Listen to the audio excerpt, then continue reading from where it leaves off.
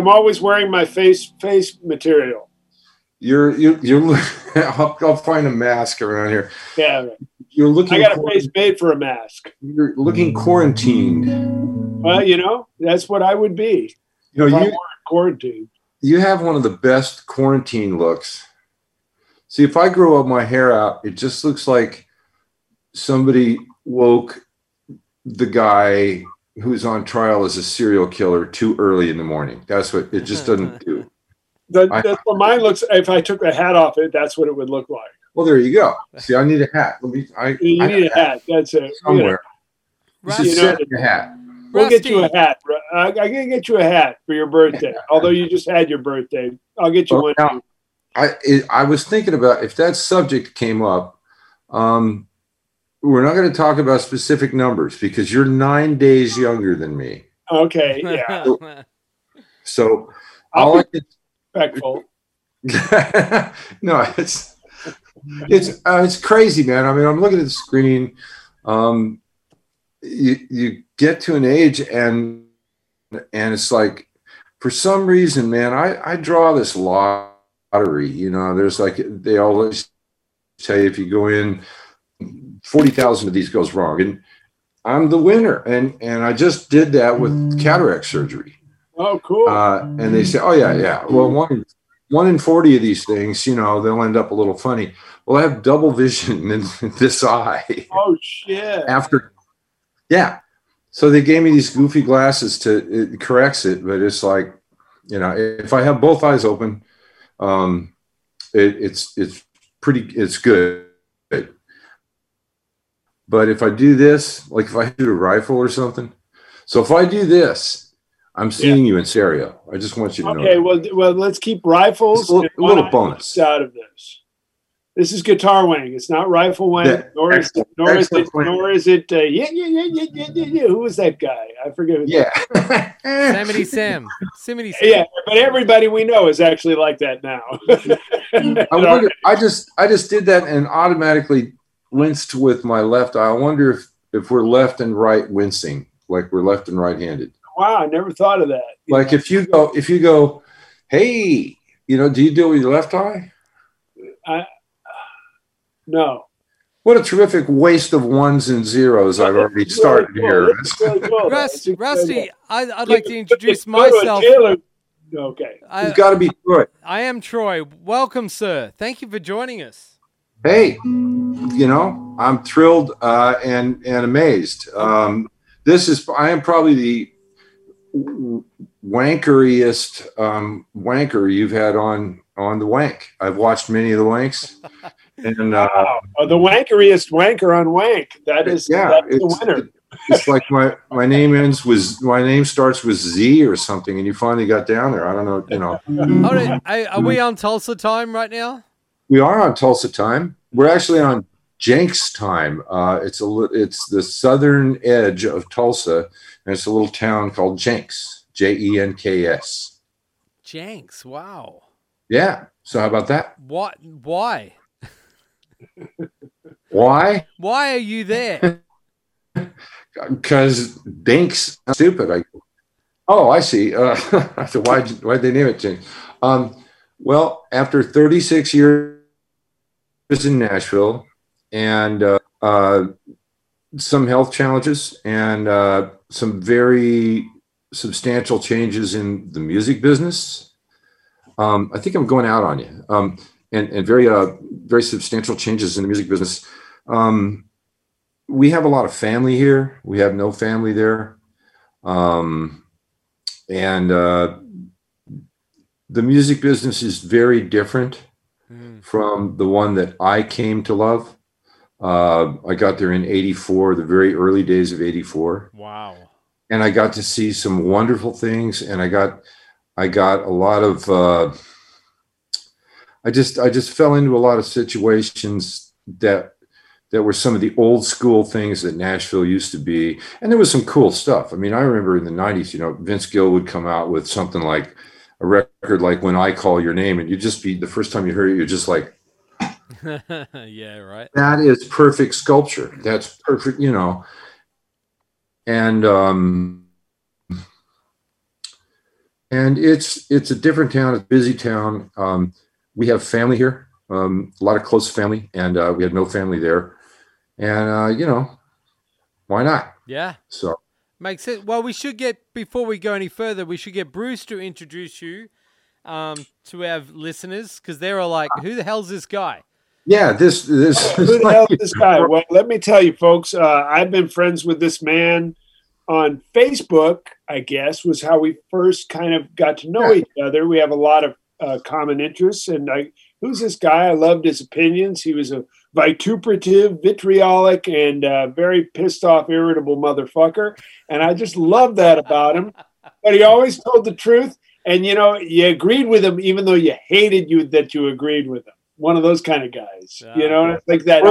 Or that you loved that you disagreed with me. That uncle that pissed you off that was 9 days older than you, which is just do that kind of math. That's some weird. Bring it up again. Troy, I'll bet you dollars to donuts he brings that up again. 9 days. And so I just said, boy, who's this guy? I like this guy. And we kind of got to know each other. Then I went out to Nashville to the Chet Atkins Appreciation Society convention. Yep. And we got a chance to hang out and play some. And then we just became best buds. And he's like opened the keys to the Nashville Kingdom for us. I mean, he's introduced us to a lot of people that I've always wanted to know. And his name, he's played with everybody, but he's not only played with everybody, I'm just going to throw a name here like Chet Atkins around and stuff, but he also was a journalist, world-class journalist that wrote about it, and a photographer who shot photographs about it. So we're talking to a guy who's got like an immense depth of understanding. We're just wanking. He's like taking it all the way down to the stem. You know what I mean? So this is Rusty Russell, everybody. All right. My friend, and we have birthdays. That might be one way to describe it. So there you have it. That's about all I'm going to give you. Well, that's very kind. I just left Nashville myself. I have a house there near Grun's Guitars. I have a house. Oh, yeah. And we were visiting there. We live in Los Angeles, but we were visiting our house there. And I love Nashville. It is such an amazing city. It was so green and lush and beautiful. The weather was amazing. The people are beautiful and friendly, as opposed to here in Nashville. Here in Los Angeles, well, they'll just shoot you. Not really, but it's a very different place to be in Nashville compared to Los Angeles. It is. They're friendly. They're really friendly out there, and they are compared to Los Angeles. I'll give it that. In my limited experience with Los Angeles, the thing is, I'm trying to find an analogy, but I'll just say it. If you were there in the 80s through the 90s, the level of friendliness, the level of musical openness, the level of camaraderie, and still the vestiges of the history that were there are not anymore. And so it's sort of like, if you moved into a house and you thought, wow, this is really cool, but somebody had been there 20 years and they knew it when it was, you can't for it. When I on Broadway, and you parked on Broadway without a meter. There were no meters on Broadway. Wow. I think somebody's internet, it was a very different thing.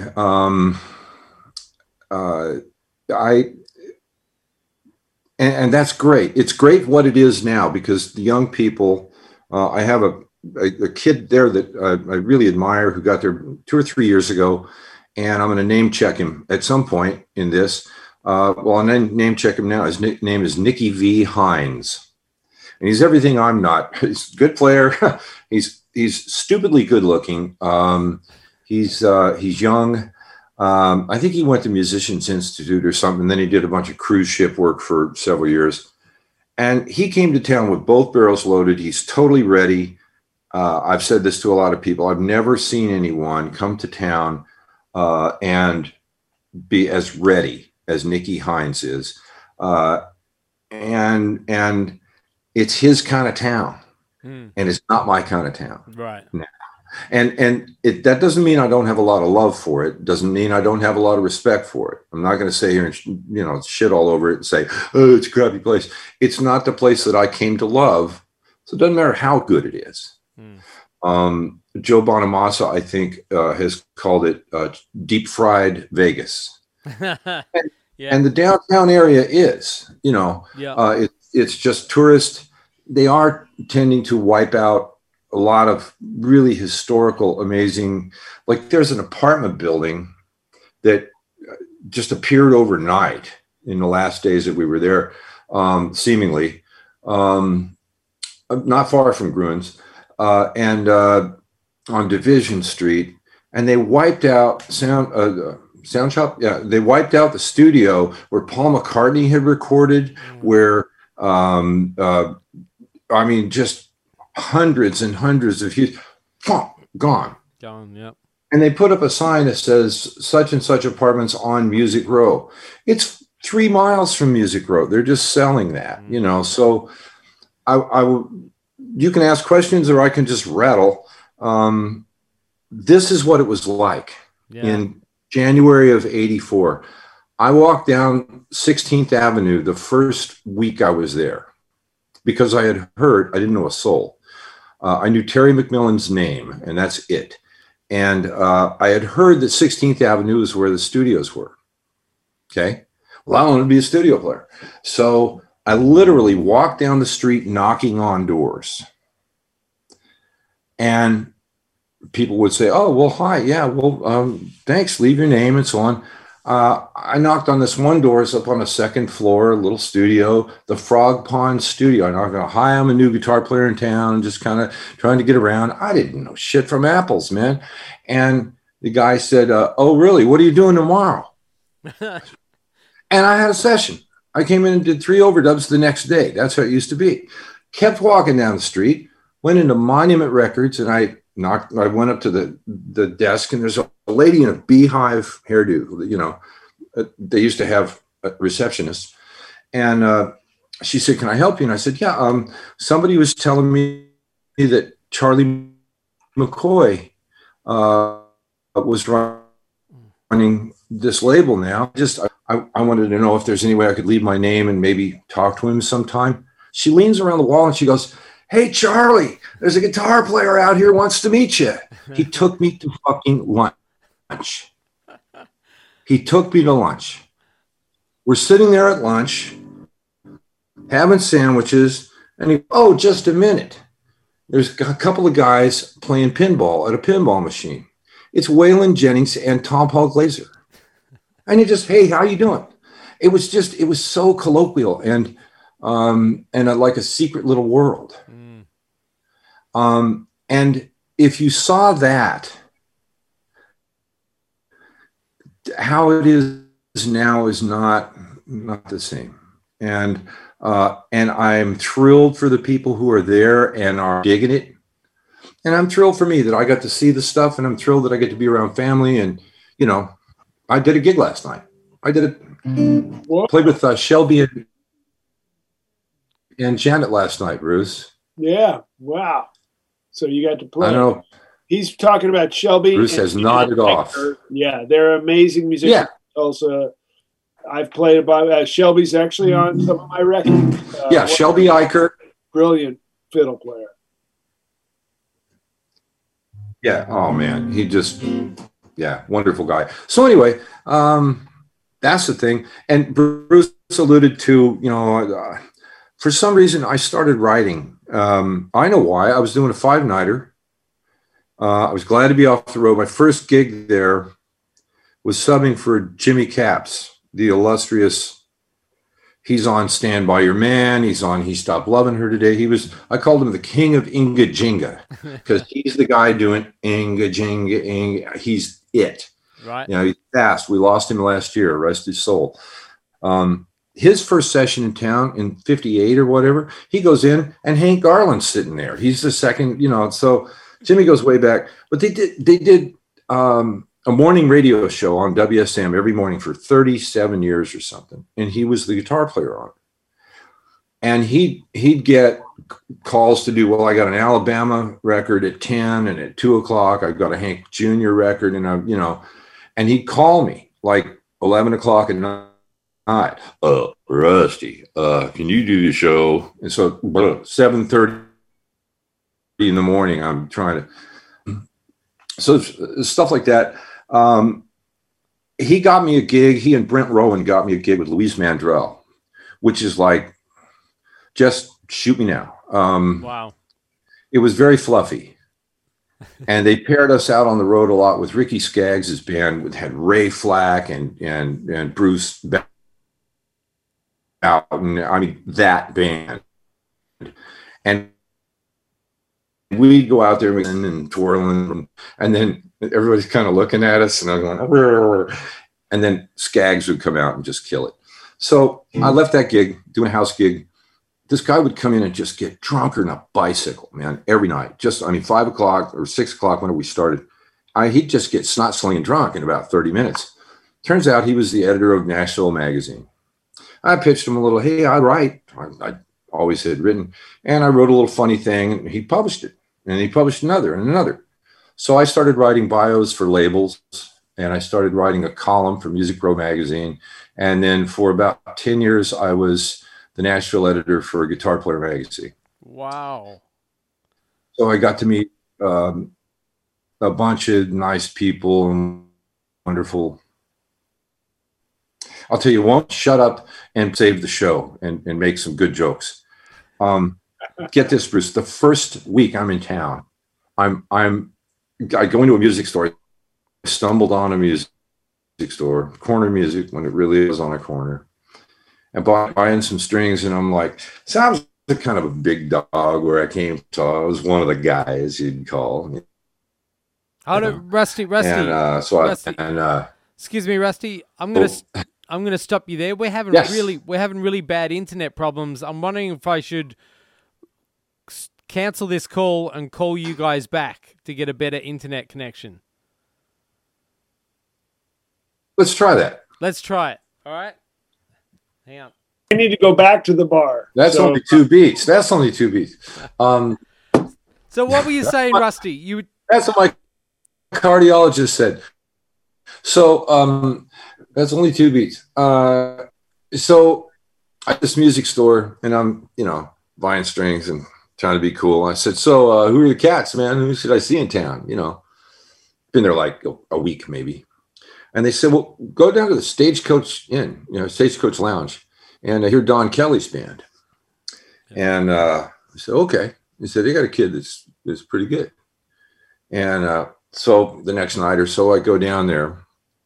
And it's this just round building, probably from the 50s, it's square. That one's square. The later Stagecoach was round. Just obviously built as a bar, I guess. Fairly large bar. I walk in, and the guitar player is Brent Mason. That's the first guitar player I heard in Nashville. And if you can imagine, they played 6 nights a week, 5 hours a night. Wow. If you can imagine Brent Mason with chops from playing 5 nights or 6 nights or whatever, 5 hours, something. It was Rob Hajakis on fiddle, and Don Kelly's band from Brent on, Troy Lancaster, Guthrie Trapp, Johnny Hyland, yeah, just on and on and on. But that was the first guitar player I heard in Nashville. I walk in and here's Brent Mason going, and I thought, shit, I wonder if I can get the deposit back on that apartment, man, because this is no place where I thought everybody's going to play like that. but so yeah, it was good old days and it was fun. I love Nashville and I have tremendous respect for Nashville, but it's not a place for me. I did what I wanted to. I wrote for a lot of magazines. For some reason, I got an interest in photography, and for 10 years, that's about all I did. I shot for Getty Images. I got to ride in vice presidential motorcades, and Wow. I took a lot of album covers, and it was shot for the Tennessean a lot, and yeah, that was cool. But I had some health things. Don't need to go into those, but definitely shallow into the gene pool here. I've had some stuff, major like, okay, you look at the doctor and you go, yeah, but I'm going to be okay. I'm going to live, right? And the doctor says, we're going to do everything we can, those type of things. Wow. And so it really gets you thinking about, shit like priorities and family and what am I doing? And I'm not going to go on the road anymore. I've seen Europe. I've seen most of the United States. I've, played the Astrodome. I've played Austin City Limits. Okay. I don't need, I wish I had made more of a mark as a player, and not so many side, I spent 6 years, all I did was play bass, so for somebody who's been in Nashville almost 40 years, that would be my advice for kids thinking about going to Nashville. Focus and stay there, because you will be defined in any music town by what they see you doing. And to try to change that vision is impossible. They will always see you as that. And then shut up and focus on what you're doing. Don't worry about being the funny guy, and really learn to put out of your mind the what do they think of me? What do they think of me? Just do your shit and pay attention and shut up. If somebody had told me that, I wouldn't have listened, but if I could have listened, I would have had a different career in Nashville. So there. So wow. you were with Don Kelly's band though for a while, right? No, I was not. Oh, okay. No, I'm the first guy. When I was with the guitar player, I did things like I told him, we got to hear this kid, Johnny Highland. He just joined. I forget who quit. I don't know who was right before Johnny. Was it Johnny J.D. Selmo? Was it something? No, he was after. He was afterwards. Hunt. Okay. And then it was the real young guy. It was Guthrie after that, and then I'll have his name in a minute. Real young cat. He was like 15 when he started with him. Daniel Donato, was it Daniel? Yes, Daniel. But Johnny was just this guy and just standing up there picking. And I called the guys at Guitar Player. I said, guys, we got to do this kid. He's in Don's band, and jeez, man. And they said, we don't need any fucking chicken pickers, man. We've had enough of those. Okay, well, the NAMM show was about a month later, and I literally dragged them from the convention center to the club and made them listen, and they just put their jaws open. And I won't name any names, but the guy who was editor at the time was like, oh man, this is one of my best discoveries. I'm like, okay.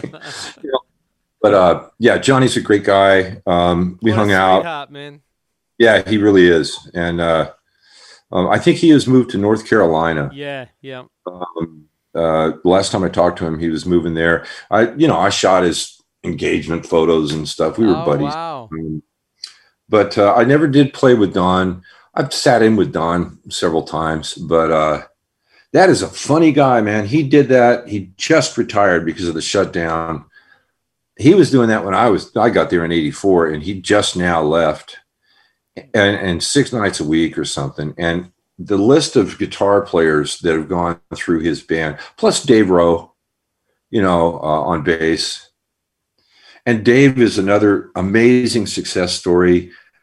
If you want to go to Nashville, you're a young guy, learn as much as you can about Dave Rowe.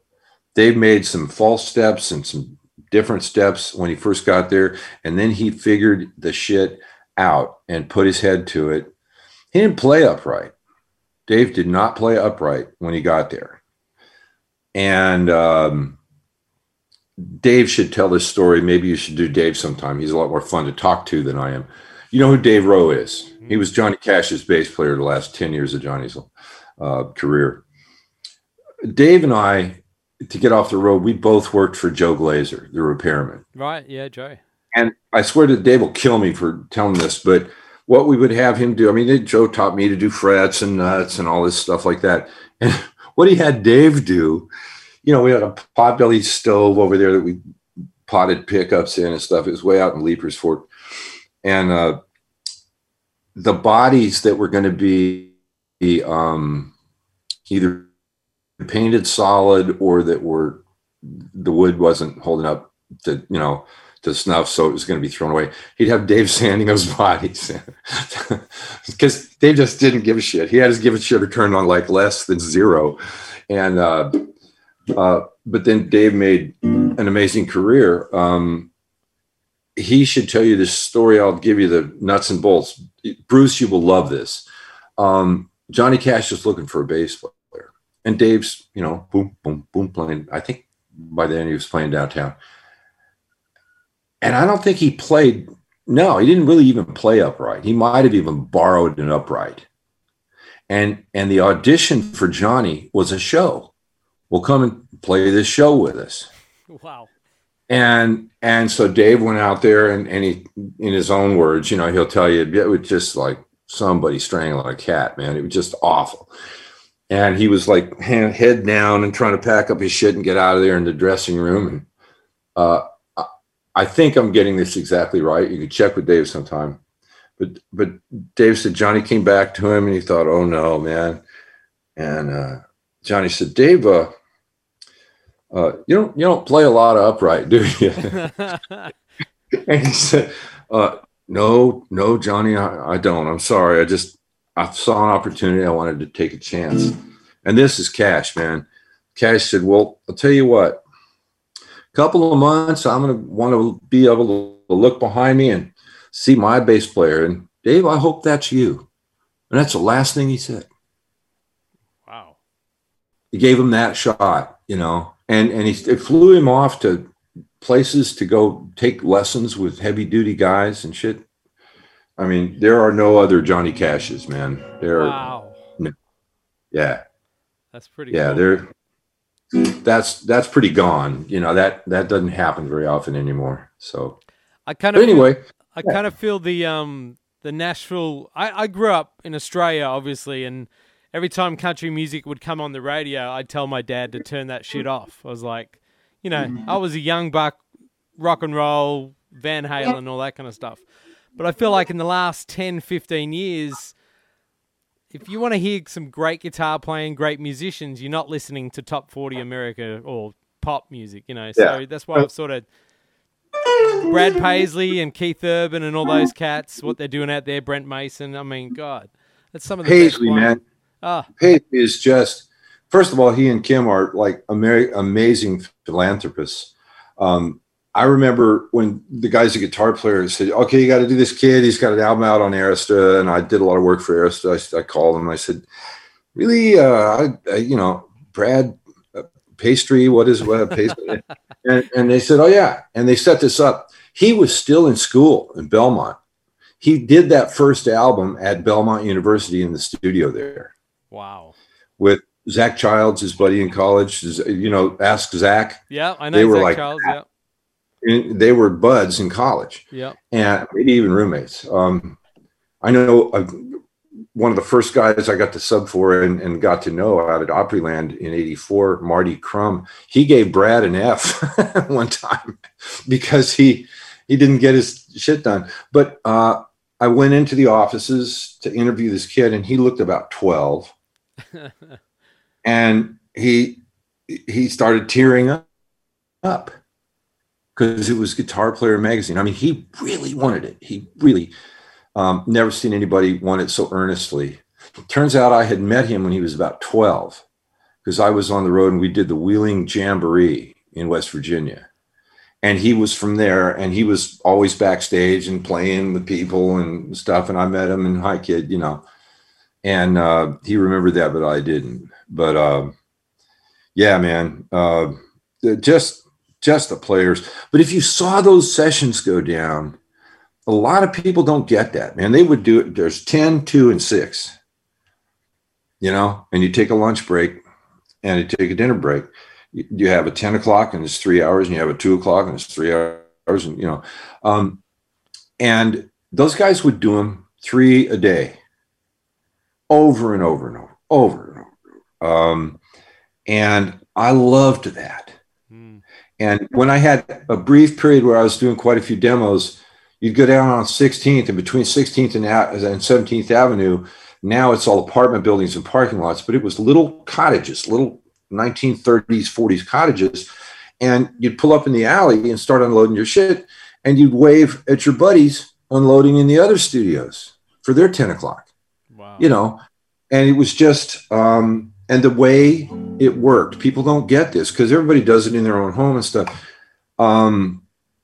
The way it worked was you'd go in, and maybe there'd be a tape, but usually the songwriter would sit down with an acoustic guitar on a couch and start strumming and sing the song, and everybody be making their, was that a 6-bar? Yeah. Well, okay, you know, okay. And you'd go cut.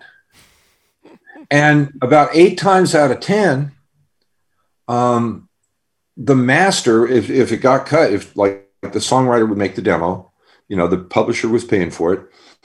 And if somebody picked it up and, you know, made a master, a record to go out, 9 times out of 10, they'd use 70, 80% of what the demo guys did. You know, so it really is a charmed, I was thinking about it today. I was like, I don't have anything to talk about. What fuck do these guys want to talk to me for? Or listen to me talk for? But there were things that happened, and I'm sure there are magical things now, but it can't be. Dumpling. There's a guy named Johnny Cox who's now driving a truck called the Truck Driving Steel Man, and he drives a truck. I think he lives in Texas now, but he was with Ernest Tubb's band for 20 years, maybe. Wow. Playing steel, and I mean steel guitar. The steel guitar players in Nashville, look out. It's pick it or pack it, man. Those fuckers. This is, I'll shut up for a minute. No, that's what it's all about. After this story, I'll shut up for a minute. So somehow Johnny Cox took a liking to me, and he said, man, we do this jam session, and we don't have a guitar player yet, and it's a bunch of steel players, and Randy Mason, Brent Mason's brother Randy, on drums. And Randy's a good guitar player, great guitar player, but he was playing drums. And he said, just some steel players. Well, I knew Stu Basor from the Waking Crew, the morning show where I subbed for Jimmy. That was another thing. He'd go in and fucking Last Date, Floyd Kramer would be subbing for Joe Lane. You'd look and you go, boy, the piano player looks a lot like Floyd Kramer. It's Floyd Kramer. Fuck. Anyway, so I go over to Dumpling's house, Johnny Cox.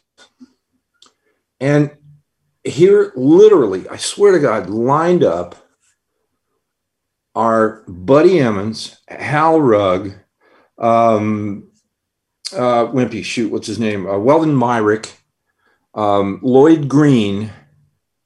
I mean, if you'd have bombed that house, there wouldn't have been a steel guitar on a record for, I mean, just, you know, and Dumpling's playing bass. And these guys, I mean, God, do they play? Well, I didn't know. I was very new to town. And I thought, okay, I'm a jazz bow. I know how to do this, you know. So, yeah. So they gets around to me and they say, they're playing, you know, Because I Love You Because, and they're playing all this. And they've got so many cool ass passing chords and all this shit going on. I was so stupid. I thought, well, I want to show them that I can play, man. So, I didn't know what to call. And they said, well, Dumpling says you play some jazz and stuff like that. And you pick a tune. And if I'd had any brains, I'd have said, oh, I don't know, Misty. But I said, well, we don't do anything stupid like giant steps. And Emmons goes, 1, 2, 1, 2. And mother, Jesus. I mean, it was like Licks Deluxe. It was just like, oh my God. I mean, I said, well, we don't have anything stupid like giant step. I was making a joke. And, I mean, after I do like, I'm done. I didn't have anything on giant steps. And all those guys just played the living dog shit out of it. I mean, they just played like, and I don't know what I did except maybe leave a little pile there under me or something. But that was a big lesson. Steel players in Nashville. Bruce, you heard Paul Franklin, didn't you, with the Time Jumpers? Sure.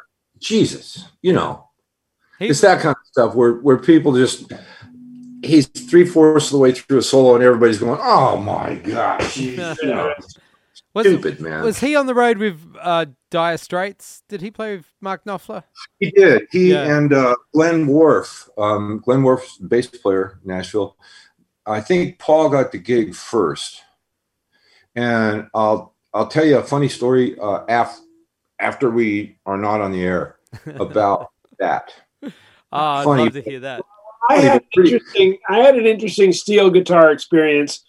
I was probably 17 or 16 in San Francisco, and I'd taken lessons with a guy named Jackie King. You probably know who that is. Yeah. And, just a brilliant player. And, we would hang out, and I would basically sit outside his studio and wait for kids not to show for their lessons.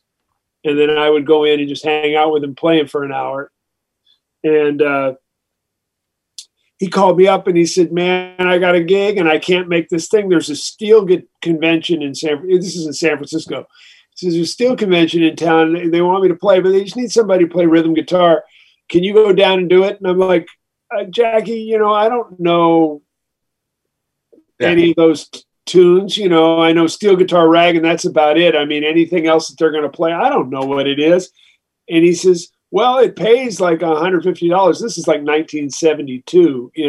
I know all those songs. I'll go and try. And so I went down there and I played. And the funny thing was we played, and it was Buddy Emmons, Curly Chalker, and Maurice Anderson, and we played Shadow of Your Smile, Body and Soul, Donna Lee, Back Home in Indiana. I mean, that's all all we did was play like jazz tunes, and all I had to do was comp for these guys who were just killing. I mean, dealing like it was shocking. Well, they have to. So I got lucky. I didn't really shit the bed. I mean, I never really took a ride. There was no solos for me. I was just there to play chords for them. But steel players have to pull chords apart, and they have to learn because they're making a physical move with a pedal or they're sliding it. They have to learn that the third resolves to the seventh and the fifth resolves to the root, and they have to learn those things. In order to just play, to get from the 1 to the 4, they've got to understand that E is going to go to the F. Right. And guitar players just do a grip, when we start out. And so they're schooled in that, all that shit going on from the word go. Wow. And if you've ever sat down, and then they'll have like 8 pedals and 4 knee levers. What the hell, man? I mean, what kind of brain, it's just, because they'll say, well, it's an E9. And if you get 2 of them together, you'll hear them talk. Well, it's E9, but my C6 next is like this. And that's a G string instead of, Yeah. I changed it last week. Check it out. And just, can you imagine if you just started tuning that to A instead of G? And then I don't understand their brains. Yeah. Wow. So good story. Steel is wonderful, man. What an instrument. Oh God, I wish it was used still. Yeah. Um, You would one of the biggest things you would have noticed the music just coming out of Nashville, how much it's changed. I mean, it almost reminds me of LA 80s rock, some of it. Well, I think since the early 80s, Nashville has been a lot of Nashville music that was made. They wanted to be LA so bad. Yeah. And so it would be maybe even earlier than that, the 70s in some ways. Country music would be 15-year-old LA pop music. Right. And that's kind of gone like that, I think, a lot of the time. Then we had what I think of as neo-trad, when you had Vince Gill and all the way back to Ricky Skaggs.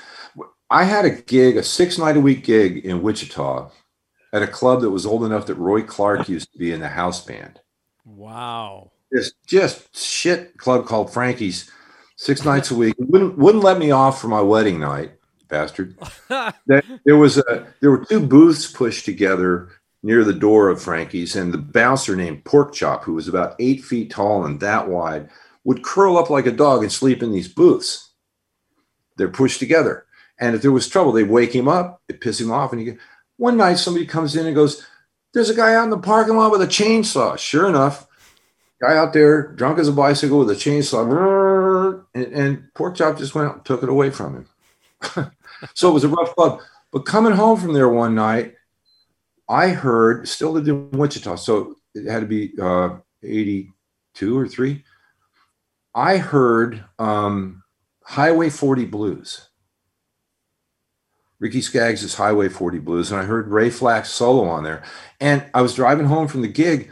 I literally had to pull over.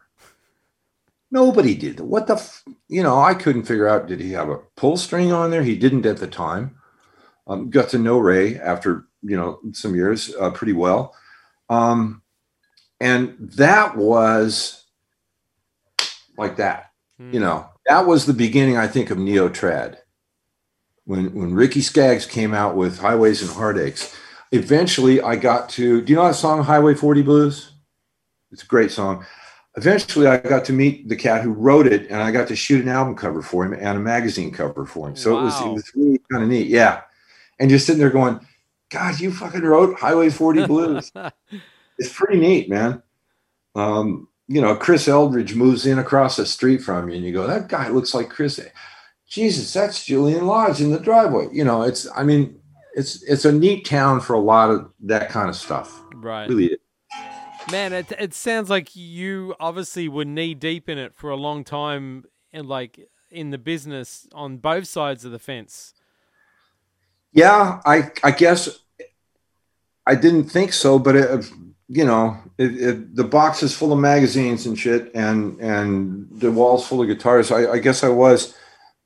And I would say, if I had it if this was 1984, January 14th again, and I knew a couple things that I don't know now, I would stick to my guns, shut the fuck up, don't try to be funny, listen, pay attention, and learn to focus. And if I were going into journalism, I would say the same thing. And if I were going into photography, I would say the same thing.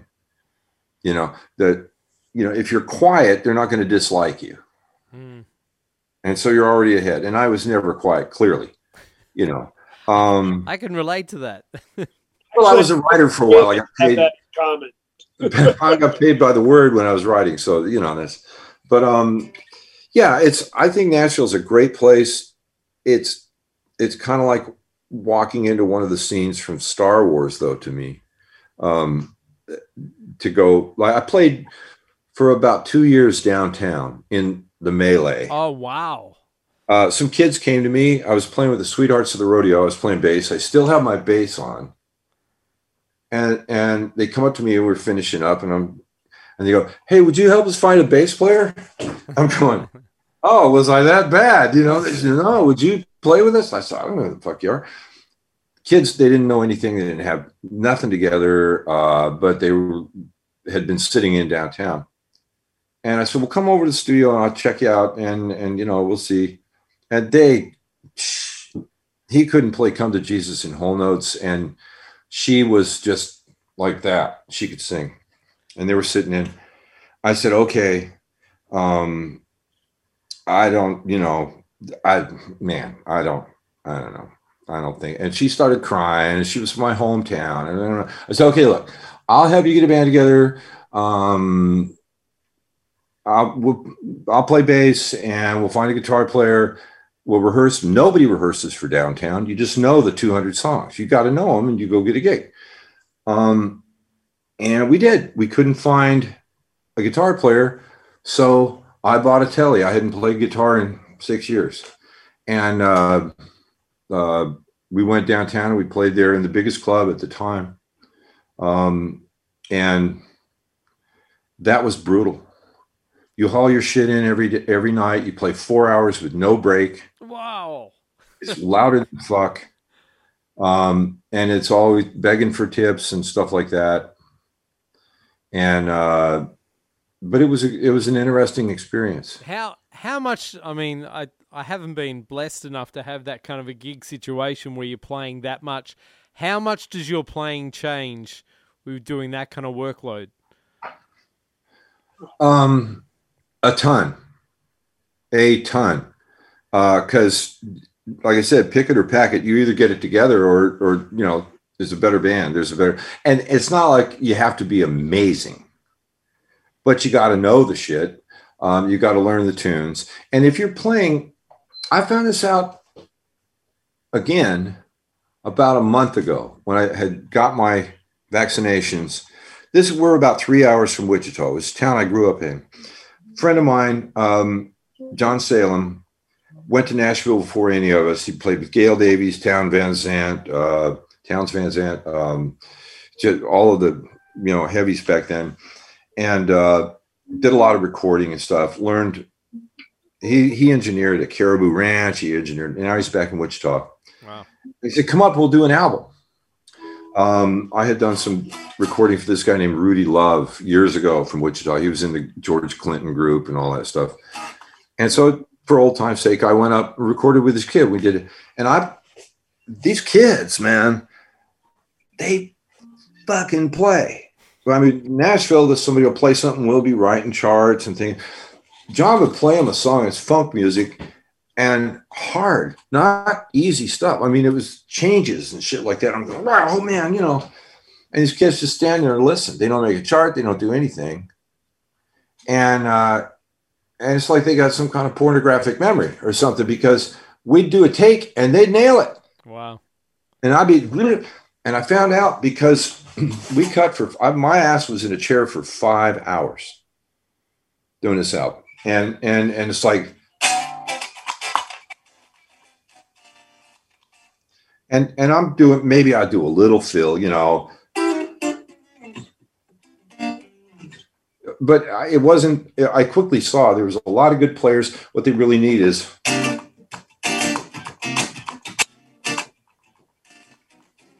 that's what they need. So I was doing that. And when I got back to the hotel room, I was like burning. I picked up my Tele. I took this guitar and that's all I played all day, through a Princeton amp, a little pedal board that I didn't use anything on, and I'm doing this.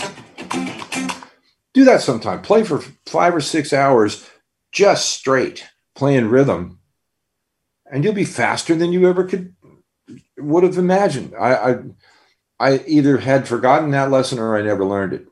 But time with your butt in the chair and play, man, I wanted to call somebody. I wanted to call Bruce and check this shit out, because I could play really fast stuff real accurately. And it was just from all day doing, who knew? Fingers on the fretboard, right? Yeah, it's, you can't imagine yourself into a comfort level. and I notice if I don't play for 2 or 3 days, and I've been at this a long time, you know, if I don't play for a couple, 3 days, I'm going to suck. Yeah.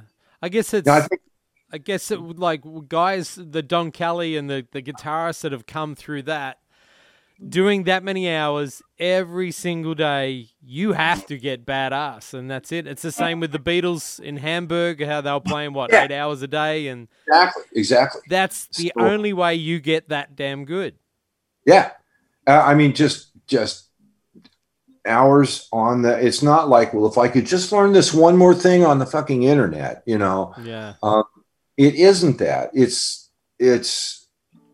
your butt in the chair. Yeah. You know, I mentioned Nicky V. Hines, this wonderful kid who's pretty new to Nashville. And I'm sure just because the way he presents himself in plays, and every time I've seen him play, it's like, I ran this like songwriter kind of night at the Union the last year I was there, coming out of surgery, but once a month I'd try to do some eyes attract to so-and-so, and I'll send you the bass line, and it was players in a room and singing the song and everybody making a chart, and we did like an old session, and Nicky was part of that, and he was just killing it, just, you know, and I'm sure it's because he must have really put in the time. And I know he plays every day. He makes a good living already doing sessions for people in South Africa and Resume Speed, Iowa and shit like that. You know, one of those services that puts you onto that. Right. So, yeah. But, yeah, so wow. Now I'm in gigs. Yeah. And it looks like you got a hell of a setup there too. You know, I'm still screwing around with stuff, but there's going to be a lot of stuff for sale because I want to get down to like 3 guitars or so. I went on a spree in the last couple of years. There's a couple of 335s over there. There's a 175. That's a 58 175. I used that on the gig last night, Bruce, with Shelby. Well, I'm looking at right now in the picture. We can see about 10 or 11 guitars. Maybe. And so not to, you know, to disclose where you are so people could steal them or to create any strangeness. But I'm just going to ask you a question. Okay, the room's on fire right now, and you can only take one. Which one are you taking? I hate this question. You just burned with them. Come on, pick one. You know, either that 93 Campoloni that Mark built for what was the guy who ran Just Jazz Guitar? Ed Benson. Ed Benson, right? Yeah. That was what Mark built for him. That's a wonderful guitar. Or probably the 58 175. Okay. All right. But I just got this. I'm thinking about. I mean, we know the tellies won't burn anyways. That's full lurch, man. This weighs. Let's see. This. No. Nice. What is it? Nocaster. Oh, nice. Wildwood that's got a 10-inch radius and a 60s carved neck. And I haven't even set it up yet, but it's, I mean, I haven't even, you know. So what do you got? You say that's a Crook guitar? No, this is a Fender Nocaster. No, he's got the Fender. I got the Crook. From the 50s. Oh, that's a Crook. Oh, yeah, man. Hey, wait a minute, Russ. You say that's an original Nocaster? No.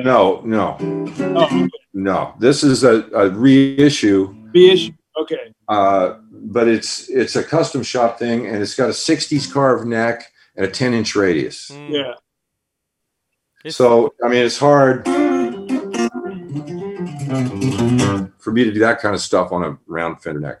Tell me about this Crook. Bill Crook is an interesting cat. Oh man, because I'm a Paisley nut. So this come up on Bill's site, and I bought it. Man, I can see why Brad plays these guitars.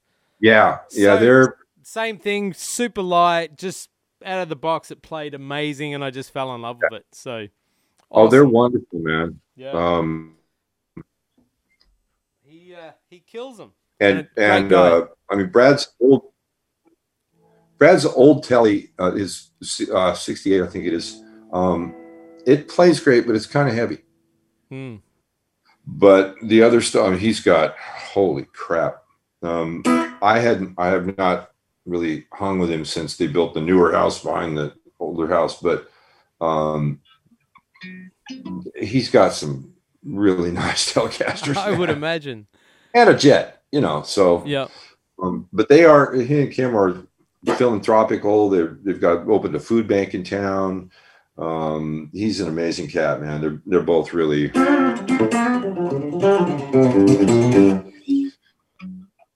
I like it. I love it. Man, I'm gonna Tim Lurchin, because it's just like you can't. Oh, the internet. We lost him. You can't. No, he's back. Beat. We lost him. Internet problems. So there's a weird time. I shouldn't have done that, but I couldn't help it. We lost him. Rusty's frozen. He's now for a musical interlude. He's our first guest to freeze. Well, he's still, I don't know, most people don't know he's actually starred in that movie Frozen. Oh, we've lost him completely. He's dropped out altogether. Maybe they don't have internet in Oklahoma or Old Tulsa. Well, maybe I think they do, but I think we were going through an international problem here. We don't have our codes correct. I gotta send him another invite. Okay, well, this is making your job easier. That's good because. Oh man, Rusty's the kind of guy I could talk to him all day, man. He's great. He's great, isn't he? What a lot of great stories and stuff. Oh my god. Yeah. He's seen some shit. I know, and what an asshole. Man, I want to ask him about his photography and how he got into that. If we can get him back here. Well, this is our first technical difficulties with Guitar Wank. The very first. This is the very first technical difficulty. I know, this is kind of weird, and I mean, difficulty. Maybe I should sing a song or something, Oh my God, we've never had any technical problems on this show in the 230 something. Should we just complain about the internet, or should I do something embarrassing? Do the above. Oh, we got him back. Oh, we got him back. Oh shit! There I was he is. about to embarrass myself, Rusty. Oh, really? Yeah. We thought we'd lost you. Well, you're not the first. Rusty, tell me, how do you go from guitar player, bass player, musician, Nashville, to get into photography? How does that happen? Working my way to the bottom. So you play jazz as well. I get that, Roy. I get that, Troy. That was funny. I was getting in there before you, Bruce. Ooh, look, he shoots, he scores.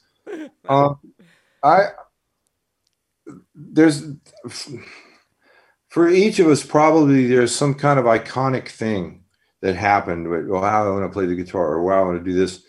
I was a trumpet major in college on a full ride scholarship. And for those couple of years I was there, Jerry Hahn was teaching guitar at Wichita State. And Jerry gave me a cassette of Jazz Winds from a New Direction, Hank Garland. Sold my horns, dropped my scholarship, quit school, moved to Denver, started playing guitar and teaching guitar, studying with Dale Bruning. There's some kind of iconic thing that you hear. For me, it's like that record with Hank Garland. I got to do that for life. Okay.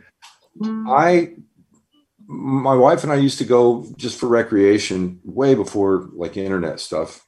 Or internet was like, hello, I can see, kind of like our connection tonight. and we'd go to the bookstore. You go to Books A Dozen or whatever the fuck it is. And I bought a book, The Decisive Moment, Henri Cartier-Bresson. And just like I did with guitar, I mean, I was a 22-year-old trumpet player doing gigs, and boom, sold my horns, bought a guitar. Just like I did with guitar, I like bought a camera. And this was before there was a period I was divorced from my first wife, and I guess that was the period. And I had a little house in North Nashville, and I had a dog. And somewhere in this house in boxes, there were probably 3,000 rolls of black and white film. I burned through a stainless steel sink learning to develop film. Literally burned a hole in it. Wow. Because I saw that Cartier-Bresson book. I saw the Decisive Moment thing. I checked into Ansel Adams. I thought, oh, you know, there's an art to this. So I got to do shows. I got to do magazines and stuff, but I just learned and learned and learned. Went down to the Tennessean, the newspaper there. Old fabled newspapers where Tipper went and met Al Gore, you know, and that they both worked there. And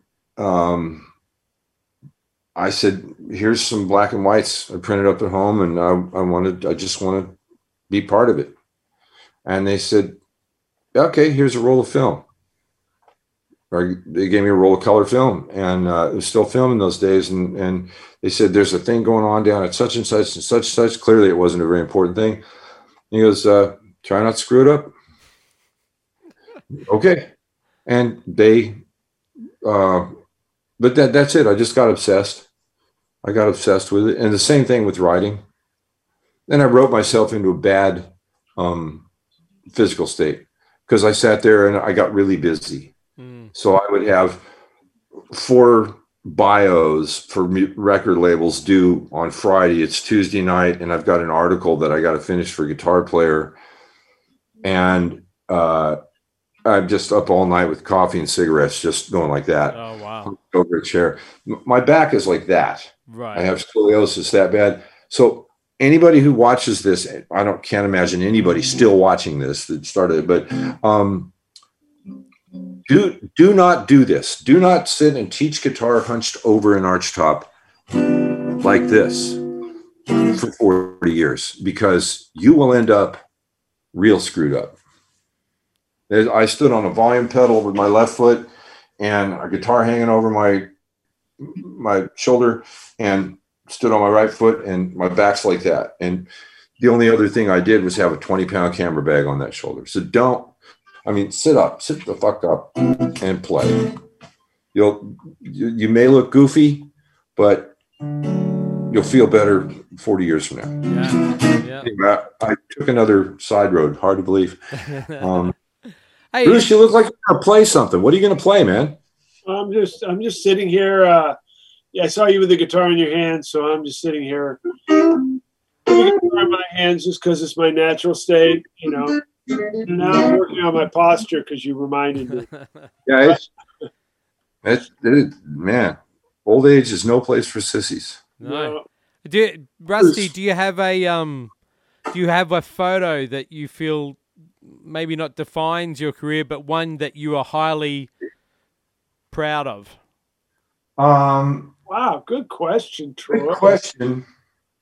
I do. Can you wait for me to unbox it? I've never unboxed it. Oh, wow. Unboxing. I mean, I have, but not since we've been here in Oklahoma. Okay. I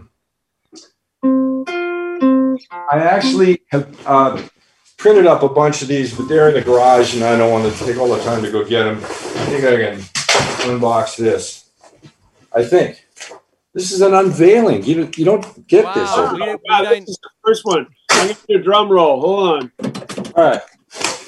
And maybe this is the wrong print. Michael is embarrassed about this, but he does have one on his wall. This guy is the most photogenic guy in the world. He's a good friend. Michael Rhodes. Do you know Michael? Michael Rhodes? Yeah. Bass player. You've seen him with Bonamassa. You've seen him with... Yep. He's on more albums than fucking any bass player on the planet. I think this is Michael. But we did a show in St. Louis. You can't get this on most guitar links. No, Guys, it's the first. People, we got like 200 or 300 of these shows. We've never had this happen. We've never had an unboxing. Well, that's a John Coltrane poster. We're getting there. We're getting there. Look at all the nice guitars for a second. Right, I'm looking at them. I'm looking at your nice amps there. There you go. Can you see that? Oh, reflection in the screen. There you see me. Oh, wow. Oh, yeah, I see it.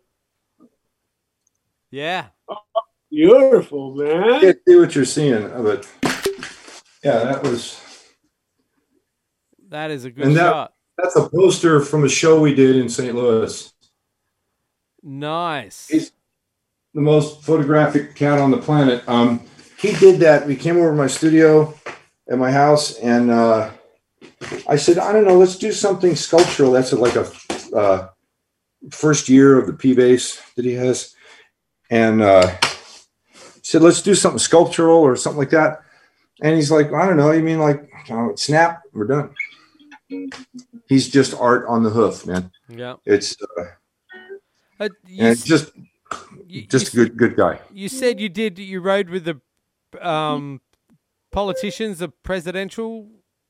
Well, some. I shot Obama when he was a senator. He was stumping for another candidate there in Tennessee.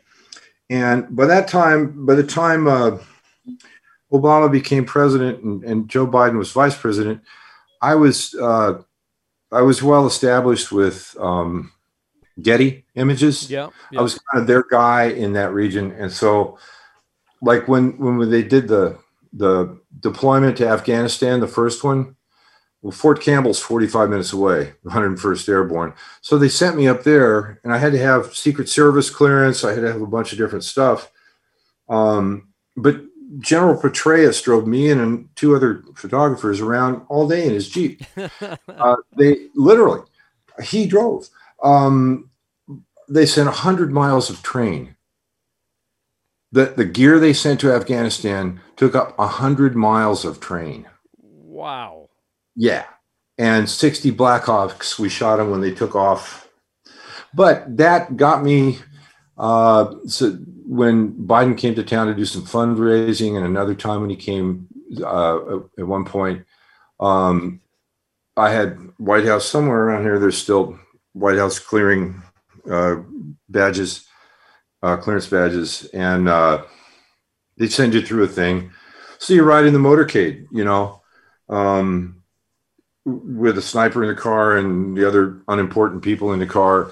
And it's really weird to get on an interstate highway and you're in one of 8 cars on the whole highway, because they don't fuck around, man. They don't like get out of the way. They clear it. You don't get on that highway when one of those cats is going down the road. It's just, see ya. And so he was there for 2 or 3 days. The first day and a half or so, he would make jokes and call me Randy. He couldn't remember my name, but very nice guy. He was a very nice guy.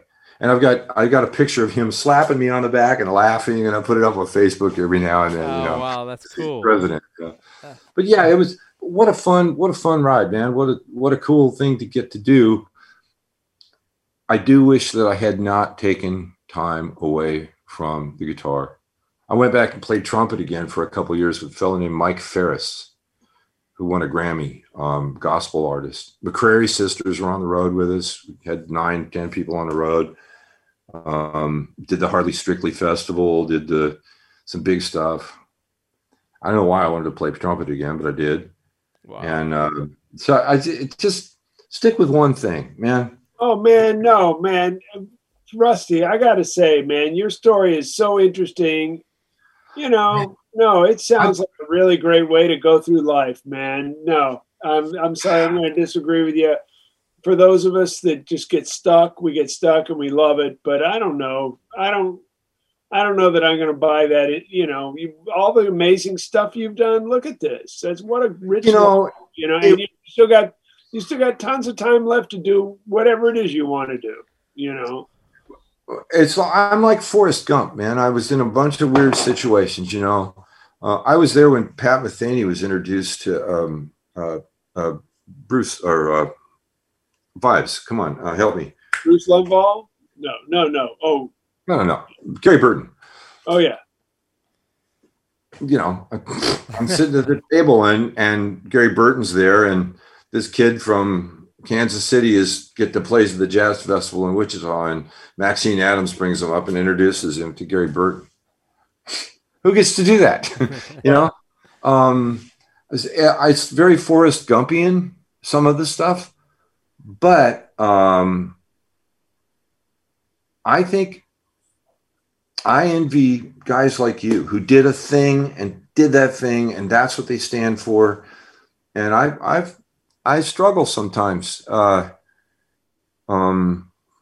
reconcile the idea that, wow, I could have been a contender. I did bigger things in journalism and in, I've shot 100 album covers and 150 magazine covers, and that's cool. I've shot for Time magazine. I've shot for all that, and that's cool. But it's not like that's who I was. It's something I did for a while, and I wish I had just been a guitar player like you have all your life. One man's ceiling is another man's floor, Right. But it seems to me, Rusty, is that whatever you actually kind of put your mind to, you actually succeeded pretty damn well. Well, you had a level of success. I'm stubborn, so I won't. If I don't think this will ever happen again. But if something came up that I really want to learn that, I would destroy the rest of my life. Like I destroyed marriages and stuff, saying I got to learn this. Leave me alone. So, but here I am. I'm getting to play. I can't. It fucked up my cataracts, so I can't see to take pictures anymore. Don't have any desire to do that, but I get to play. There's great players in Tulsa. I want to learn to play solo guitar better. Like Bruce can go do a solo gig and be a 6-string orchestra. Yeah. And be the whole thing. And I've got, a very limited number of tunes that I could keep interesting for 3 choruses in a row all by myself. So maybe that's the next thing I'll get lit up about. I don't know. Yeah. So what do you do when you pick up the guitar nowadays? What do you find yourself playing? I find myself studying. I try to figure out a limitation. Like I haven't played any country since I've been here, and that pisses me off because I really like it. Yeah. So now and then I'll find like, oh boy, my country chops are really going to shit. So I'll take a day and play some, something. Whatever.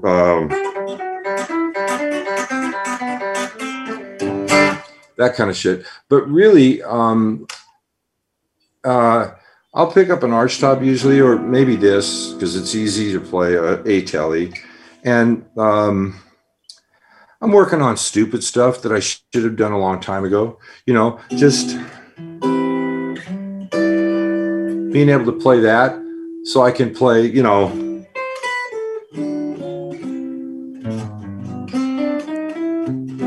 know if you can hear that.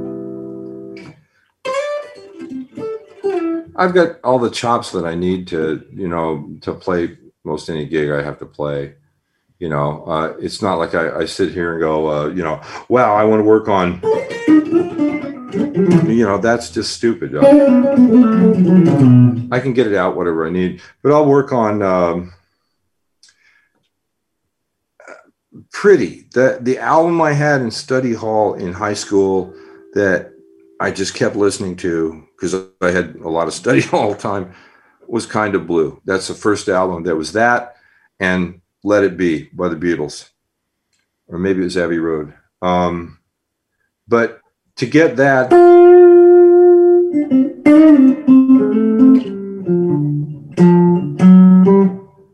that's, that's the shit to make pretty music and not do that thing that everybody does for bad, man. But I think the hardest thing for me to maintain is sound in your fingertips. If you don't play all the time, like you go 2 or 3 days, which I try not to anymore, but doing this is different if I wasn't playing. I played last night. To me, that would be different.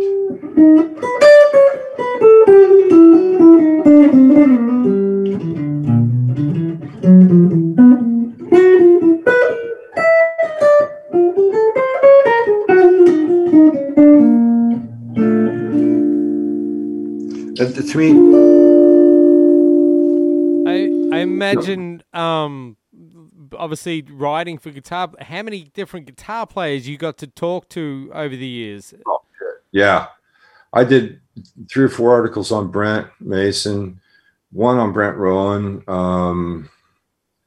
Of course, I hung with Jimmy Capps a lot, and to know that, like I said, the king of Inga Jinga, when Stand By Your Man was going down. And if you watch that cat do that, it's just like, oh my God, it's like watching an artisan build a bowl or something. I got to meet a lot of cats. Carlton, got to hang when he was cutting the Fingerprints album with Abel Boreal and Vinnie Colaiuta. They cut it at the Sound Kitchen in Nashville, and I hung out for a whole lot of that. Wow! And there was a neat, camera around my neck and writing stuff. There was a neat moment, man. I was sitting talking with him. He was in the vocal booth with an acoustic, I guess a gut string, I think. And he was a hero of mine, Yeah. Fucking, geez, Strikes Twice. I wore that out. And the engineer goes, "Okay, man, we're ready to take that. Let's clear that room." And Larry goes, "Oh, that's all right. Russ knows what he's doing." And I just sat there this far away from him when he cut a track. I don't know what track it was. So it really is Forrest Gumpian. There's no way I earned any of this shit that I got to be around. I just bumped into it stupidly. Wow. But I got to hang around Chet some. And in fact, they found a note in his desk after he died that he wanted me to write the cover story for Guitar Player. Wow. Have this guy do it. So I did. And there's another story that contractually and stuff I can't tell, but there's a lot of interesting stuff there with the Chet thing. How was Chet? Wait a minute, Rusty, you can tell it here. No one listens to this podcast. No, I really can't. I can tell you. I'll tell you offline sometime. How was Chet? And that's another stupid thing. I have stood this far from him. He didn't know me well. I wasn't one of his prodigies like Pat Bergeson or something. He loved Pat, told him to move to Nashville. I was just a guy from a magazine. But I've stood this far from him while he edited tape, 2-inch tape, roll it back and forth. They used to roll it back and forth. Yeah. He'd sit there with a razor blade and a cigar in his mouth, almost not look, and go, and Scotch tape it back together, and there's a verse perfectly. He was just unbelievable that way. And I've been down where he lived in Belmead once when he was alive, and once when I was interviewing Leona after he passed, to his studio downstairs where all the shit went on. He was no Chet Atkins, no Nashville music business. Yeah, he was the guy. People don't understand that. The brief history. You want that? Yeah, of course. Because Yeah. I know it because I researched a book and I'm 200 pages into an authorized biography, but it'll never be able to come out for some reasons that I can't talk about. It's not my doing. But Chet moved. Chet was in Arkansas on a radio show with the Carter family, and this, I'll try to make this quick. And WSM, the Opry, really wanted the Carter family. They said, we won't come without our guitar player. And Opry kept saying no, but finally they said, okay, bring the guitar player. That was Chet and the Carter family, you know. So after a couple of years there, the RCA in New York, see, back in the 40s, there wasn't a recording scene there. There wasn't a recording scene anywhere for hillbilly music, country music. And they couldn't get the recording artists to go to New York to record where all the recording was, because they'd play the Opry or they'd play, you know, one of the other, like the Hayride in Louisiana or whatever. And then they'd go out and they'd make their dough playing for the people who heard them on the show in the region. They'd drive in their cars, upright bass on the back. So they couldn't get recordings. They couldn't get them to come to New York. That was 2 weeks out of work, and records didn't pay back then. So Steve Scholes of RCA started sending gear, renting gear, and sending it down to Nashville. Second floor of the Brown Brothers garage, an auto shop, and Chet Atkins would produce people. And he began that way. There was a time in the early 60s where he was producing 35 people at the same time. And the artists that Chet Atkins signed and developed, Willie Nelson, Dolly Parton, you name it, on and on and on and on, Waylon Jennings, Bobby Bare, you name it. And he was still at it. He owned, at the time he passed, he owned half of Music Row. The real estate thing was him and Bob Moore, the bass player. Wow. And Bob's still alive, and Bob was on everything. The Quonset Hut is the studio in Nashville where all of that went on. Until a couple more studios came, but that was the Bradley Brothers studio. That's still there. Belmont built a building around it, but you can see the outline of the building of the literal Quonset Hut. That's where Jazz Winds from a New Direction was done. That's where every record was done. And Bob Moore, the bassist, you can see a hole in the linoleum about that deep and about that big around. And that's where his bass end pin went. He was on every fucking record forever. And Chet was, you know, he brought Jerry Reed to town, or Jerry came to town, and Chet gave him a chance. Did you ever meet Jerry? Oh, yeah. Yeah? Yeah. Dave Rowe was his son-in-law for a long time, and the grandson is Jerry Rowe, Rorick. But I interviewed Jerry a couple of times for guitar player. The later time was at an O'Charlie's or something near his home. He was not well. He wasn't doing well. Didn't have long, but I was around him on the road some too. And boy, just a super nice cat, and almost like a savant, you know, just pick it up and it would just, this music would come out of this guitar. I mean, it was weird. And Chet and I had talked about that, how when he first heard Jerry, he said, he was from Georgia. He said, come on up to Nashville, man. But they were real tight. Yeah, man, really cool stuff. But I don't know if anybody is going to watch any part of this beyond about the first 30 seconds to go, oh, geez. But if there's young people that tune in because of you and Bruce, and they see an old guy who's had kind of a career, make sure you want to spread yourself thin, because there will be compromises. Just like if you only do one thing, there will be compromises. And some of what I deal with today is that, wow, I spent 10 years doing that and 5 years doing that. And holy shit, if I'd have just worked at this, gone and sought the best, like if I'd have gone and studied with Bruce 15 years ago or something, or 20, or at that time, who knows, you could study with anybody. You could probably get lessons with John Pisano or Joe Pass, or something. And yeah, I'm here. I'm happy. I got a great wife. I got 3 dogs who recognize their own names. Shit. Well, I got to worry about. You would like if you look on the landscape today of guitarists. I mean, you can turn on any YouTube or just any social media and see some kid that like just tears it up, and you're like, fucking hell, yeah. Where did all these kids come from? Well, we didn't have that much to see and hear, an Eddie Van Halen record might come out or something. But what I don't see, and I think Bruce and I have talked about this, I don't see people who get, there's all kinds of, chop monsters. Whatever. What was that? That's not very chops, really. But what I don't see is this.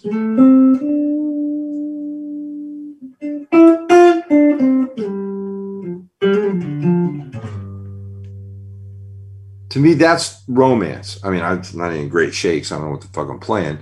But to get that,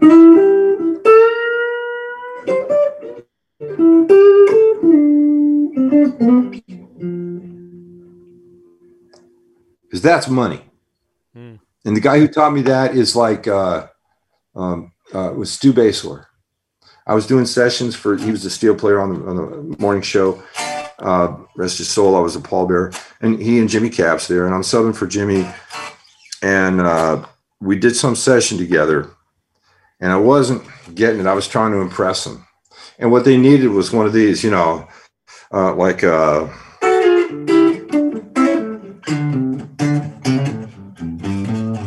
and just that little kind of a thing, a little sparkler. And I was playing some kind of, trying to, whatever the fuck I was playing, and wasn't getting it. And we decided, let's get some coffee and listen back and stuff like that. And he said, just play something that feels good. He said, and really play something commercial. The idea here is that they want to get this song cut. And to get this song cut, it's got to sound commercial. So you got to play something commercial. And I was like, and one time in my life, I kind of took a suggestion and did it. And I did whatever the fuck it was, And Stu took his phones off and he came over and he goes, now that was commercial as pussy. And I'll never forget that, man. It was a good lesson. Oh, man. So, yeah. It's been what a wild ride, man. What a fun thing. And I guess I certainly have gone down every aisle in the big box store of life that I was interested in, and this is the aisle I landed on, and that's what I want to. I can't see well enough anymore to do photography. I can't carry a bag anymore. So yeah, it's still Jazz Winds from a New Direction. I still put that and Kind of Blue on. And so I imagine you would know a lot of the session cats in Nashville, and you probably get to meet, so many amazing players over the years. Did you ever run across Vince Gill much? Oh yeah. I stopped by and said goodbye to him when we were leaving town. And I had worked out a guitar, a lap steel from 37, a lady had here in Jinx. And she wanted to sell it, and I worked it out so that Vince ended up buying it. Right. So I was taking a picture for her of him with it. But yeah, I shot all his guitars a couple of times. Oh, wow. Shot a bunch of them. And his place, man, it's just stupid. It's grill cloth is the ceiling. Real tweed is, my amp cover is the wallpaper. he has, I won't go into more detail about what, I mean, it's stupid, but the first thing he did, I set up my little background. I'm over there with the stuff, with my cameras and stuff. And he said, how about if we start with some mandolins? And I'm like, okay. And he brings out a 1921 Lloyd Loar F5. And I'm like, whoa. And he goes, just a minute. And he comes back with the next serial number of one. It's fucking stupid. I went by, when I went by on our way, well, not on our way, but a week before we left, or a week and a half, went by the house, and it'd been long enough, like a year or something. I didn't know which door. I ring the doorbell, and Amy goes, hello. And I'm, oh shit. But I couldn't remember which door was the studio. But I took this Campoloni to show him, because it's just beautiful, and he had seen it. We play it somewhere, and I showed him that, and he goes, "Wow, that's really nice." He goes, "Let me show you something I just got." He goes over and he gets out. This is like a year and a couple months ago. He pulls out a blonde, like new, like it was made yesterday, 16-inch John D'Angelico archtop. Brand new. Had to have paid $150,000 for it or something. Jesus. It was just, and he goes, here. And I'm like, what do I play on this? But what a sweetheart. I will say this, and probably shouldn't, but there are people who get in trouble, like maybe a drummer gets in a wreck and he didn't have any insurance, or there's somebody has a really bad fire at their house or something like that. And they don't have any insurance, or they're stuck or something. And all of a sudden, the hospital bill, or a new house that just happens to be, that one's empty for a few months. Why don't you live there? Just happens to open up, or the hospital, $200,000, $300,000 hospital bill gets paid. And anonymously, and it's always Vince or Dolly. They are genuine, really good people. Amazing people, yeah. Yeah, Dolly walks in a room and it changes, even if you're not looking over there. It changes the room. What an angel that lady is. Oh God. Oh geez. And what a pro. Yeah. Well, I've seen her save shows where people didn't know, they didn't have the chops to interview her and make things go right. And we've all seen that, when somebody knows enough that they kind of take over the interview. Well, I figure you're probably going to ask me about this. Yeah, I was, that kind of thing. Yeah. But yeah, Vince is, man. To me, he's got to be one of the best all-round everything kind of guys. That guy can nothing comes out of him that's bad. He's just amazing. If you ever saw him sing in the studio, it's unreal. There's just this voice of God comes out. But yeah, man, I mean, yeah, everybody knows that. I saw him when he was in Pure Prairie League, back in the early 80s in Wichita. Yeah. He was the singer in Pure Prairie League, and it was good then. Anyway. I was talking to Guthrie Trapp the other week. Yeah. Such a musical, so tasteful, such a great player, and such a really great guy. He's a wonderful guy, man. He's just, yeah. He lived not far from me, in East Nashville. Yeah. And, he was one of those musical players that Don Kelly had. One of the most. They were all, nobody got that gig unless they were good on a lot of levels. But Guthrie's, he really has an ear for that's a right part. And to do that when there's hot playing going on, you know. Yeah. But you should be interviewing Bruce, man. Bruce is like, he actually does stuff and has good stories.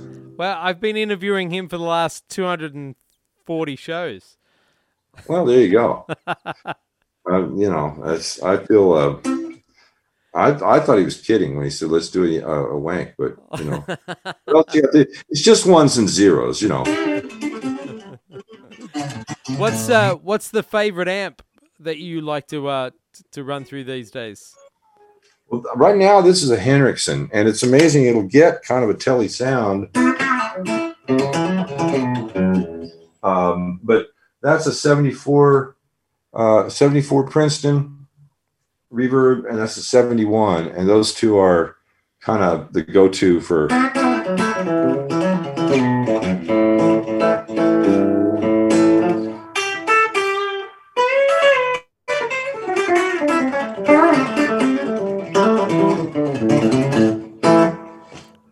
Out of tune, but that's a Henriksen. I mean, and it doesn't break down. Speaking of Henriksens, I want to give a shout out to Peter Henriksen on 2 levels. One, he's continuing the discount. If you mention my name, you will get a discount on an amp. I, of course, love those amps for both their quality of sound and their portability, which as you climb the stairs of life, like I do, that becomes more and more important. That's true. I climbed the stairs to the gig with a Henriksen last night. He's telling the truth. I mean, no, they're great amps, and like if somebody needs to sing or you need it, I play the Bud amps, and like the second channel, you could put a vocalist or another guitar player in it. And it's great. But also Peter sort of championed my cause, of course, and I'll be coming through Denver next month and Fort Collins on my pilgrimage to reclaim Barney Kessel's guitar. Oh, that's so cool. And I'm going to be playing the first gigs. I'll be bringing my red guitar and probably doing my red guitar show. And when you think about getting the Barney Kessel guitar, it's sort of like just another chapter in that story. But I'll be, for those of you who are looking for a good amp for gigging and great sound, give Peter a call and mention my name, and you'll get, I don't know how much a discount. He'll probably just laugh at you and charge you double. He added 15% to me when I mentioned your name. I'm just saying. Okay. So maybe I ought to mention Rusty instead. But no. I'll be in I don't know if this will even be out by then, but let me see. I'm going to give the exact dates now that I have them. The 25th of May, I'll be in Fort Collins at the Lyric Theater. The 26th of May, I'll be in Arvada, California, Arvada, Colorado, West Denver, which is a suburb of Denver, at the Pick and Parlor, which is a great guitar store. So, and I'll be I'll have the Barney Kessel guitar supposedly in my hands unless the guy sells it to somebody else before I get there, or my check bounces, or I get ripped off before I get to the gig. Those are the 3 things that will stop. Or I look at it and say, this isn't Barney's guitar. This is Barney Rubble's guitar. I want Barney Kessel's guitar. Now you have a story about that guitar from Australia, don't you, Bruce? Yes, I do. I was on the road. I wasn't playing with Barney at this particular tour. I was playing in the Monterey Jazz Festival All-Star Band, and Barney was in the Great Guitars with Charlie Bird, Herb Ellis, I believe, or maybe it was just Charlie and Barney. And they were like the other band. It was like 2 bands on tour together.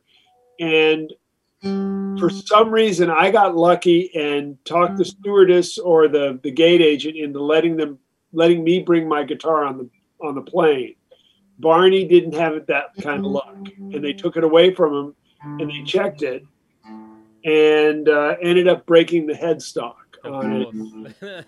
It was horrible. I felt so bad. Luckily, because we were in different bands, he could play my guitar on the gig. He had that. I mean, that guitar. They fixed the headstock, of course. It's not particularly the 175s guitars like that, that's a real common occurrence because the mahogany necks, I guess.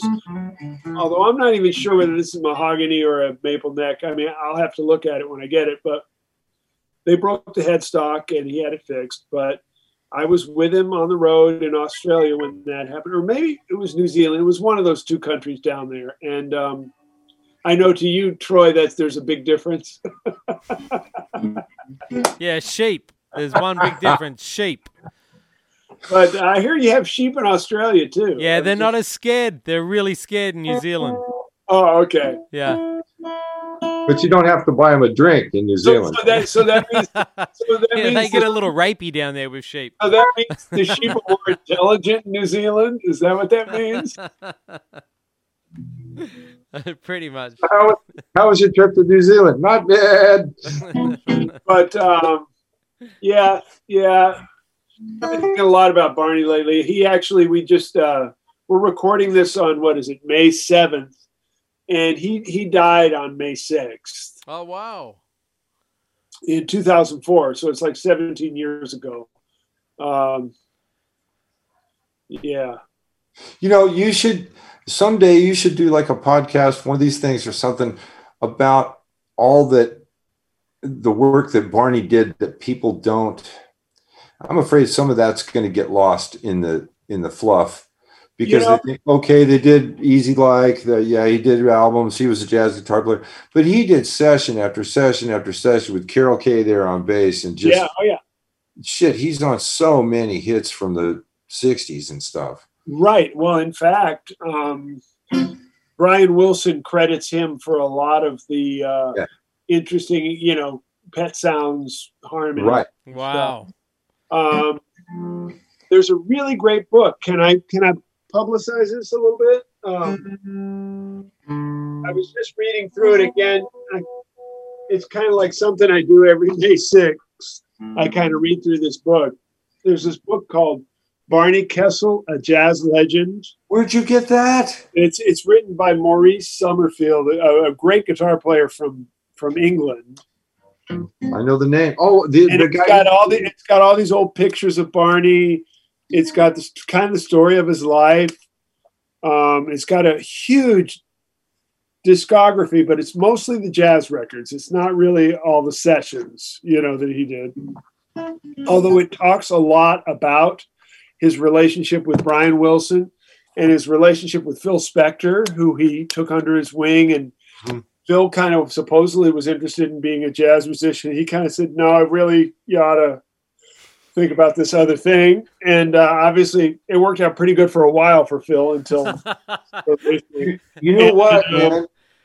It talks about his, like the guitar that I'm going to get, hopefully. Were you going to say something about Phil? What am I going to say? No, Rusty. No, I was going to say, you know how to get a hold of Louis Shelton. I do for certain. Yeah. He lives in Australia. Oh wow! On the Gold Coast. Yeah. And I would bet that he has a lot of great stories about time with. I know. Because Louis, he's the one that said, "Well, why don't you call this Larry Carlton kid?" That's how deep Louis was. You want to hear, early Beach Boys and all of that. That's Louis on the guitar. He produced the Carpenters. He did the solo on "Hello" with Lionel Richie. He did it for years and years early on, and I think he worked a bunch with Barney. So he might be one of the few remaining people who would, because he just had his 80th birthday, Louis Shelton did. Wow. And so he might have some stories, some information about Barney like that. Because I don't think Carol Kaye talks to anybody anymore. Oh, I talked to Carol. I need to get her back on the show. I talked to Carol. She's cool. But those folks, look at those pictures. There's the Beach Boys and there's Carol Kaye, or there's, Anyway, this particular book about Barney is really great. And I suggest everybody try and pick it up. It's called Barney Kessel, A Jazz Legend. Actually, I look at it every year, and then I realize I wrote it forward to it. But along with me, Howard Alden, guys like Leonard Feather, Wes Montgomery, who else? Tal Farlow, BB King, and Mundell Lowe. A few guys. So it was really a fun read. Tells a lot of things you wouldn't know about a guy like him. He was a very, very interesting guy. And this is the guitar, of course, right on there. And this is the guitar right there. So there you have it. So really heavily modified 350, right? Yeah, it's a 350 that he Frankenstein, to get it the way he liked it. Cool. It's super exciting stuff. Gonna get that guitar. We want pictures and video. But, I won't believe it till it's in my hands. Then I will announce it to the world. Oh man, that's so cool, Bruce. Yeah, but and it should go there because you knew him well, and. Yeah, there's a few of us that did, but I'm the one that asked the question. I know he loved me, so he was the one that's sending lightning bolts to me, say, call this guy now, so I did. So that's cool, man. That's cool. Well, Rusty, I gotta say, man, like your life has been one hell of a ride, that's for sure. And, I don't know. It's weird turns. Weird turns, but man, it seems like you've always landed on your feet, and you've done some incredible stuff. I mean, everything from your writing to your playing and photography, man, impressive. Really impressive. And even though you've left Nashville, you're far from giving up. I mean, you moved to a great music town. Tulsa, besides the way it is now, with the Hall of Fame, the Oklahoma Jazz Hall of Fame, and all the things that are there, and the incredible musicians like Tommy Crook and Shelby Eicher and everything.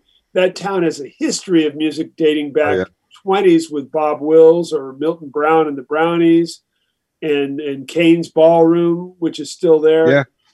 So I mean, it's not. I'm 3 hours from my old buds in Wichita, and there's good music there. Right. So, you're still doing it, and the music is where we are. It's not, it's not the town that makes the music, it's the people that make the music. So you just made me think of something. And I hope I'm not stepping off on your sign off here, but you just made me think of something, a personal note. I'm not sure I would have gotten as stirred up about coming here if not for having met and gotten to know you. Whoa. And here's why. Because hanging out with you, I mean, we talked about doing a lesson. I came over to your hotel and we really didn't do a lesson. We just kind of talked. Yeah. And I got back from there, and then I heard you play a couple of nights while you were in Nashville. And I've been around a lot of really, really great guitar players. I can go here, Brent Mason, well, a lot of places. So I can go, but you are a guy who did the hard thing, the jazz, career thing.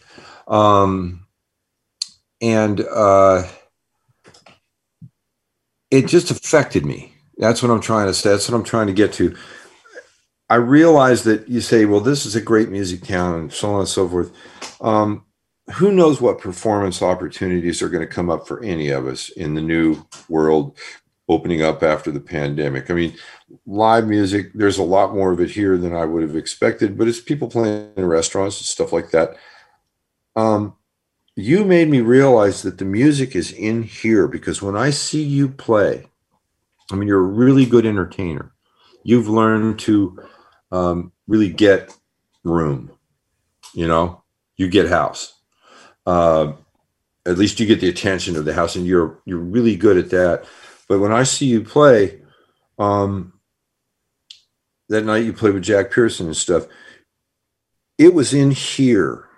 That's what you were playing for, is to hear that come out of you and to explore and express that. not to play the club and make everybody dig me. It's I call it the disease, the dig me's.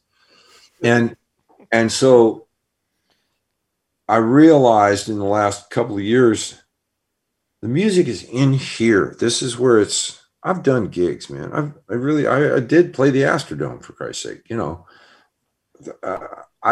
it isn't about that. I can entertain in front of a crowd and stuff, but it's in here. It's making that sound happen yourself, for yourself. And if somebody else enjoys it, that's great. You know? And you really impacted me that way. When you would sit and play your guitar, you know, just in the hotel room there for me, I could tell that you were just connecting with that. And if nobody was there, you'd still be doing that. So I don't care if there's Broadway. I've played in front of people before. I don't need to go down there.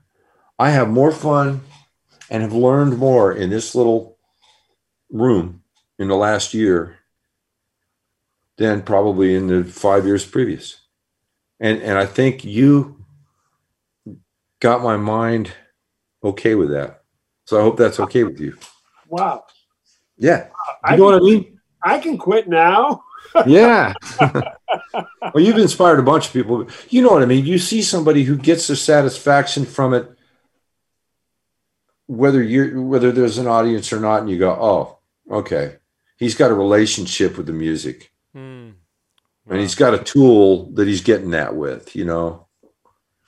So you did that for me. So thanks. Well, thank you, Rusty. And you know, I'm sure we're going to hear a lot of great music coming from you and a lot of stories. And we thank you at Guitar Wank because you've turned us on to a bunch of people that we're going to follow up with and get more cool interviews from. So cool. Your legacy continues on. And of course, our friendship will go forever. And remember, you know, which guitar you're grabbing, because the way the fire comes, it's fast. You know what I mean? Yeah, that's right. Yeah, you gotta. I'm going to sell most of them, and then I won't have so much to worry about. Well, you can get the missus to grab 2 or 3 on the way out. Yeah, bullshit. She'll try to lock the door on me or something. Yeah, she's very patient. So. Just tell her you paid a whole lot of money for him, then she'll grab it. She knows. Yeah, right. Son of a bitch. No, but Bruce, I hope you and Pam come and stay. Yeah, man. Hang out. We got this beautiful little place here in Jenks. There's a hot tub. Whoa. Hey, well, the shit's just turned real full of a sudden. No, this is exciting. Yeah, so Rusty, got a man, hot tub and a chiropractor. Troy, what a treat to talk with you, man. It's such a pleasure, man. And everything Bruce said about you is a lie, and I'm glad I got the truth about it. Because you are a pleasure, sir, and thank you. And we should do a repeat. And I don't know. I think you get enough complaints. This may shut the thing down for good. No, I think the 3 people that listen, I'm sure they really dug it. But I think I could talk to you for hours. I think a good scotch and a campfire. I think I could just talk to you for days, mate. You got lots of good stuff to as talk I about. always say at the end of one of my solo gigs, thank you both. Rusty, a pleasure, sir. Thank you so much. You stay healthy and safe. And Bruce, thank you. Love you as always. And but don't worry about the healthy and safe part, you know. You just stay right there. Yeah. I'm not going nowhere. Thank you, guys. Thanks a lot, guys. I really appreciate it. All right. Thank you, Troy. Good night, Wankers. Goodbye, mate. Bye-bye.